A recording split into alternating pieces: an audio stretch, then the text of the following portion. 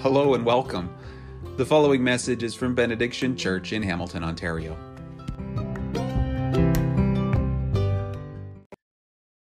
Oh, how great are God's riches and wisdom and knowledge! How impossible it is for us to understand his decisions and his ways. For who can know the Lord's thoughts? Who knows enough to give him advice? And who has given him so much that he needs to pay it back? For everything comes from him and exists by his power and is intended for his glory. All glory to him forever. Amen. This is the word of the Lord.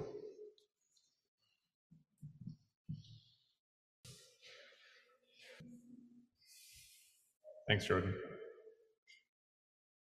I'm going to start today with a question, and I actually want an answer. I'm looking for one. So if you're comfortable, when you think of something, just shout it out. Who do you think is a wise person? This could come from your own life, from history, or from fiction, anything. The three wise men. That's a planted answer. Thank you. Anybody else? Yoda. Yeah, absolutely. Solomon. Definitely. God says he's wise. Gandalf. I agree entirely. Dumbledore. Yeah, sure. All right. So we have a pretty wide variety of characters and people. What do they have in common? Mike. They all believe in God. Yeah, okay. Age. Yeah, they're all pretty old. I wouldn't say that it's just age, though, because we definitely have experienced some probably foolish old people. It's more about experience, right? Accumulated experience. I'd say there are a couple of other things that all these characters and people have in common too. They seem to know things that other people don't. It's almost mystical at some point for some of them. They have better insight into people's motivations or into the outcomes of the things that they do and the decisions that they make. They have good judgment. And I think an important final point is they act toward the good. You can have someone who is an evil mastermind who can have really good insight into what's going to happen when they do something. They have accumulated experience and all this stuff, but if they don't act toward the good and instead choose evil, we wouldn't call them a wise person. I think that's a pretty good summary of human wisdom. Human wisdom is not a bad thing. It's applied knowledge and insight, often accumulated over a lifetime of learning from others and from personal experience. God's wisdom, which is what we're going to talk about today, is along the same vector, the same direction, but taken to the infinite. A biblical definition, courtesy of John Piper, is this: divine wisdom is the perfect factual knowledge and the perfect situational insight and the omnipotent resolve that together will succeed in achieving his intended righteous goals. So that's pretty dense, some difficult concepts there, but the gist is this: at all times, everywhere, God knows everything. God can see exactly what the most important goals are and how to achieve them. And God follows through and achieves his good, righteous goals every single time. Now, all of that sounds phenomenal. I mean, what could be better than an infinitely powerful, knowledgeable God who always does what's necessary to achieve the best goals all the time?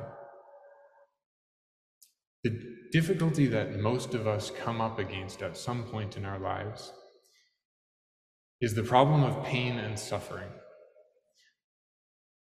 And C.S. Lewis puts it like this: if God were good, he would make his creatures perfectly happy. And if he were almighty, he would be able to do as he wished. But the creatures are not happy, and therefore God lacks either goodness or power or both. Now, to be clear, C.S. Lewis does not believe this. This is him stating the problem of pain. So if God is perfectly good, all-knowing, and all-powerful, why do people, especially good and innocent people, suffer? And we see it all the time. I had a professor at seminary who, a wonderful man, I respect him deeply, and he shared a pretty heavy story in his life in class one time.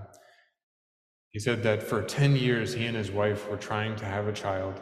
In that time, they were serving God. They moved to a couple different places in the world, but they always remained with his church and in his denomination to try and help that denomination through some pretty significant difficulties.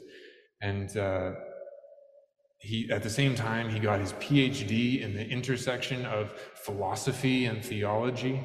And this is just a brilliant man who is living out his calling as a teacher and theologian. After about 10 years, his wife became pregnant, but miscarried midterm. And they were never able to get pregnant again. It was absolutely devastating. But at the same time, their faith never wavered. And the reason why is something that we'll come back to a little later. This is an example, a good example, of the problem of pain. This is not a new struggle, and the Bible actually has quite a bit to say on the subject. The book of Job, in particular, is written to address this question, and even though it doesn't have a direct answer. So I'm going to walk through Job kind of quickly. The book opens with Job being introduced as blameless, a man of complete integrity. He feared God and stayed away from evil. Pretty quickly, the scene changes to God in heaven holding court. And God points to Job on earth as godly and blameless. The Satan, who is apparently an angel taking on the court role of prosecutor, or some people understand it as just Satan in heaven throwing dirt on people. He speaks up and he says that Job is only obedient to God because he gives him everything that he wants. He has no reason to go any other direction. And over the next while, God actually gives Satan permission to take everything from Job. In a single day, Job finds out that all of his livestock, his entire livelihood, all the wealth he's accumulated over his life is taken away.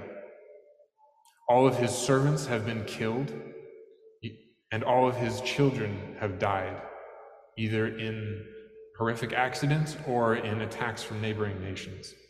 When he finds out, he tears his clothes in grief, and he says, "I came naked from my mother's womb, and I will be naked when I leave. The Lord gave me what I had, and the Lord has taken it away. Praise the name of the Lord." But Satan's not done.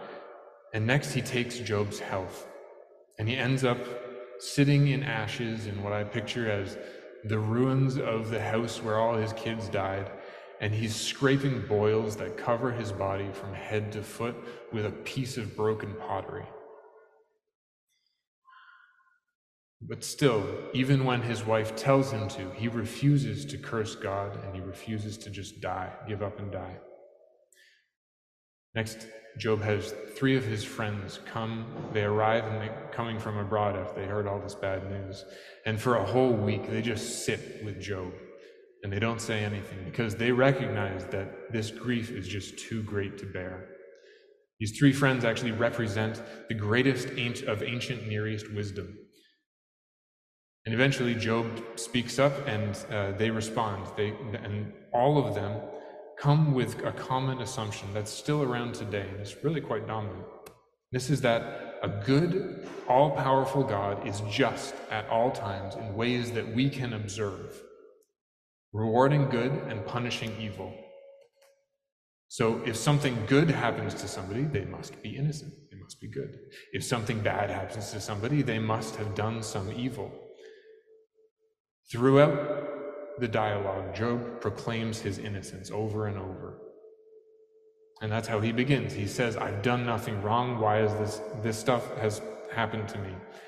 And one of his friends says that God is just and Job must have done something wrong.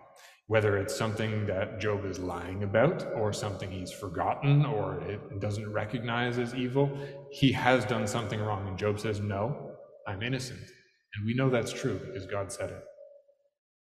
Now, another one of his friends speaks up and says that God is just building character in Job, or he's warning him not to sin in the future by giving him these trials and this grief to work through.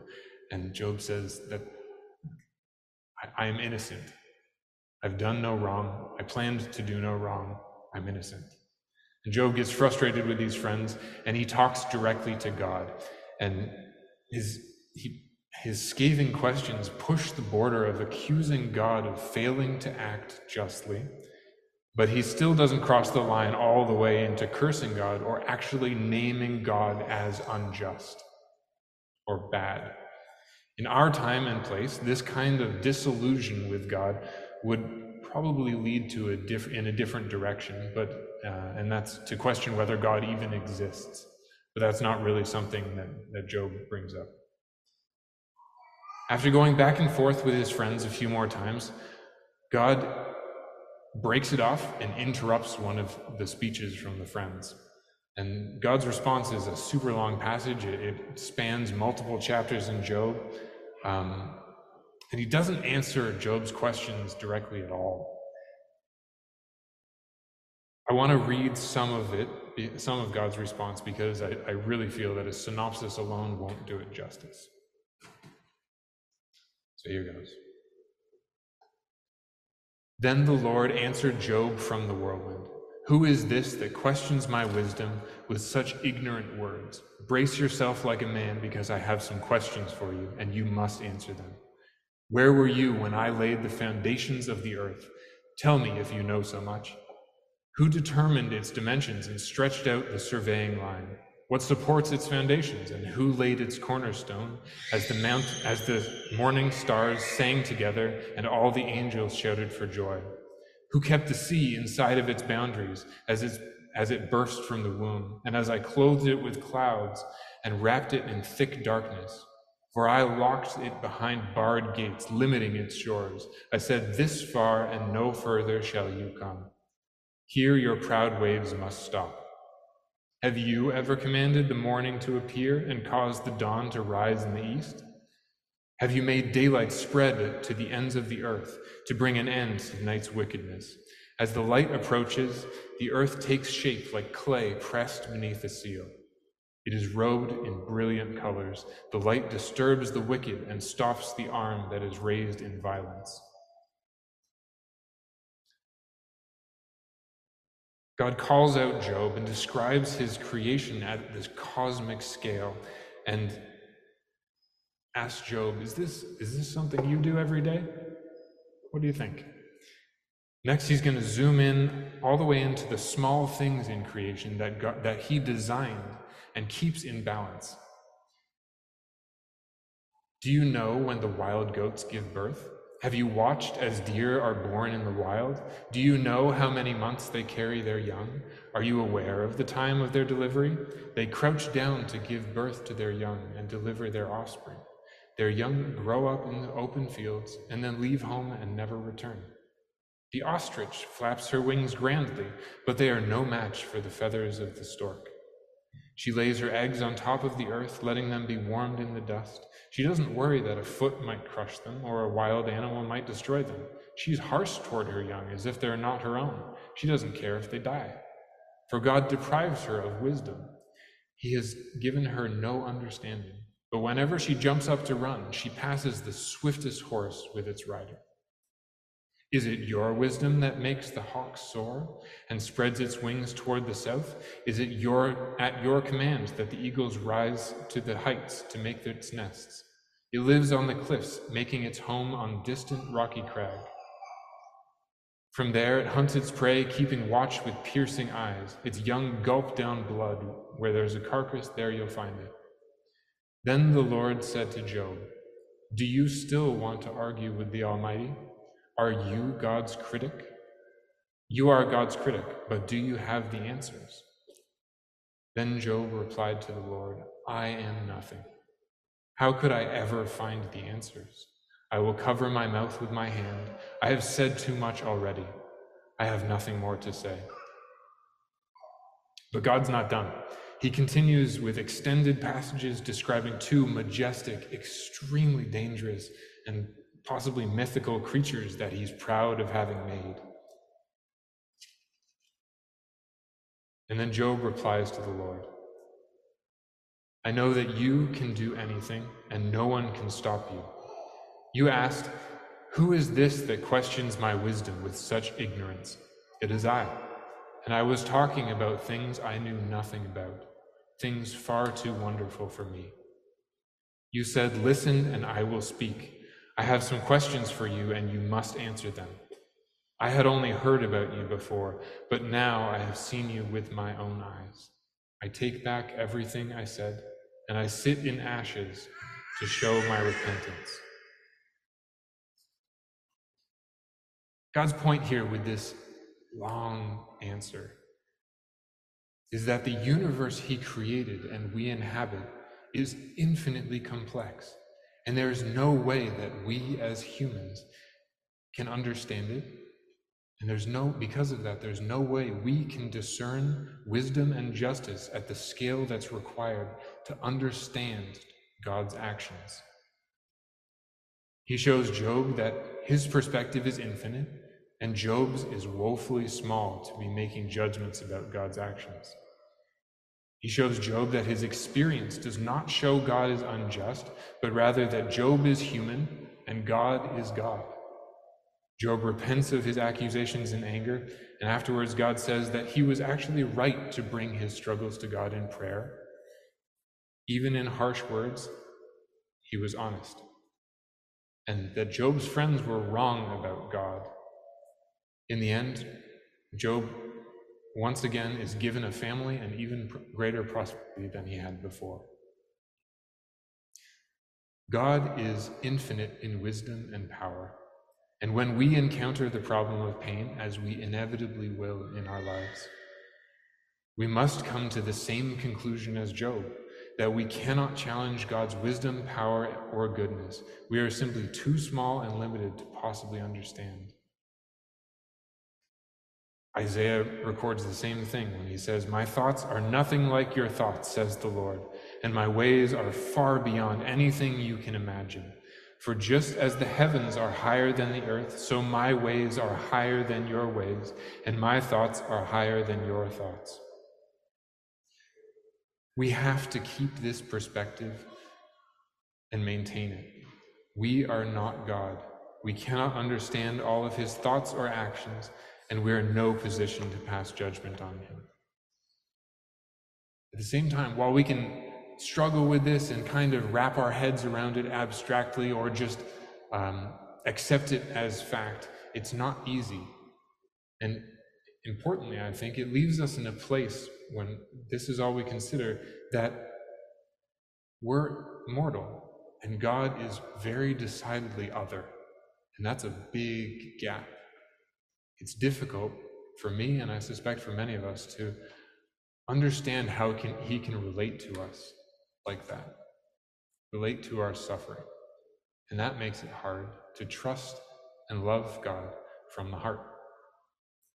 Thankfully, God hasn't left our relationship with him at that. In Jesus, we have Emmanuel, God with us. From Philippians, though he was God, he did not think of equality with God as something to cling to. Instead, he gave up his divine privileges. He took the humble position of a slave and was born as a human being. He humbled himself in obedience to God and died a criminal's death on the cross. And then from Hebrews, so then, since we have a great high priest who has entered heaven, Jesus, the Son of God, let us hold firmly to what we believe. This high priest of ours understands our weaknesses, for he faced all the same testings we do and yet did not sin. Jesus is God and human. He was born and lived a full human life, including real temptations and acute suffering. He can relate to us, and we can relate to him. He did this for us. So when my professor and his wife lost their only child before birth, they were able to simply trust that the world is broken and bad things happen, and yet God is above all. And at the same time, God was with them in their suffering, having experienced true suffering and continuing to experience their suffering with them. We too can place our trust in God, who is at once infinite, all-powerful, and all-knowing, and yet also fully in touch with the smallness and suffering of our human experience. Now, one of the questions that we've asked consistently in this series is, what would it look like if God did not have the characteristics that he has? So what if God was not wise? Thought of a few implications. It would be possible for us to do something that God didn't anticipate and isn't able to fit into his purpose. We could do something that God is unable to redeem for good. We could end up in a dark place physically, mentally, or spiritually where God could not bring us back to himself even if we repent. On another side, God might only be able to fulfill his grand purposes at the grand scale. And since most of us are just little people, we don't matter, and we can fall by the wayside, completely irrelevant. But thankfully, none of those are the case, because nothing falls outside God's wisdom. And we are called to live a life reflecting that truth. In the end, from Romans, it says, "And we know that all things work together for good, for the good of those who love him, who have been called according to his purpose." And we know this is the end because, as Piper said in his definition of wisdom, God's wisdom is complete, and he will always succeed in fulfilling his righteous goals. Our role and privilege is to participate in his good work here on earth. Now let's consider our own lives. Wherever you are in life, you are not outside God's wisdom. Your past is not beyond God's wisdom. Your present situation is not beyond God's wisdom. Your family is not beyond God's wisdom. You are not beyond God's wisdom. Personally, I've never felt like I'm part of some grand purpose. I'm not one of the big characters in history, and I needed to go in a specific direction with my life. I always felt more like what I do and where I end up probably don't matter on the big scale, so the choices that I make don't matter that much, and I kind of like it that way. The things I've suffered in my life have never been too severe compared to what many go through, and so they don't really matter at that scale either. But there's no person whose life is just noise in God's eyes. There is purpose, and even though I'm one of the little guys, I'm not outside God's wisdom. As part of following Jesus, it's our role and my role to participate in God's redemptive purpose wherever we find ourselves. One way to do this is by simply asking God for his wisdom in our decisions that we make in life. I know some people here they experience real suffering as part of everyday life. And many also have pasts that include intense seasons of suffering. These two are not beyond God's wisdom. Our job is not to question God's wisdom and why we were born in this time, in this place, to our family of origin, or even to question the suffering that we go through every day or those intense seasons that we've gone through in the past. As difficult or even impossible as it is to understand from where we are, God allowed all of those things to happen. But Jesus is with us in our suffering, and we can trust that somehow it will not be wasted, but rather redeemed for good. C.S. Lewis puts it like this: "That is what mortals misunderstand. They say of some temporal suffering, no future bliss can make up for it, not knowing that heaven, once attained, will work backwards and turn even that agony into a glory." So let's go forward, trusting in God's wisdom and seeking to participate in his redemptive work within us and all around us. Let's pray.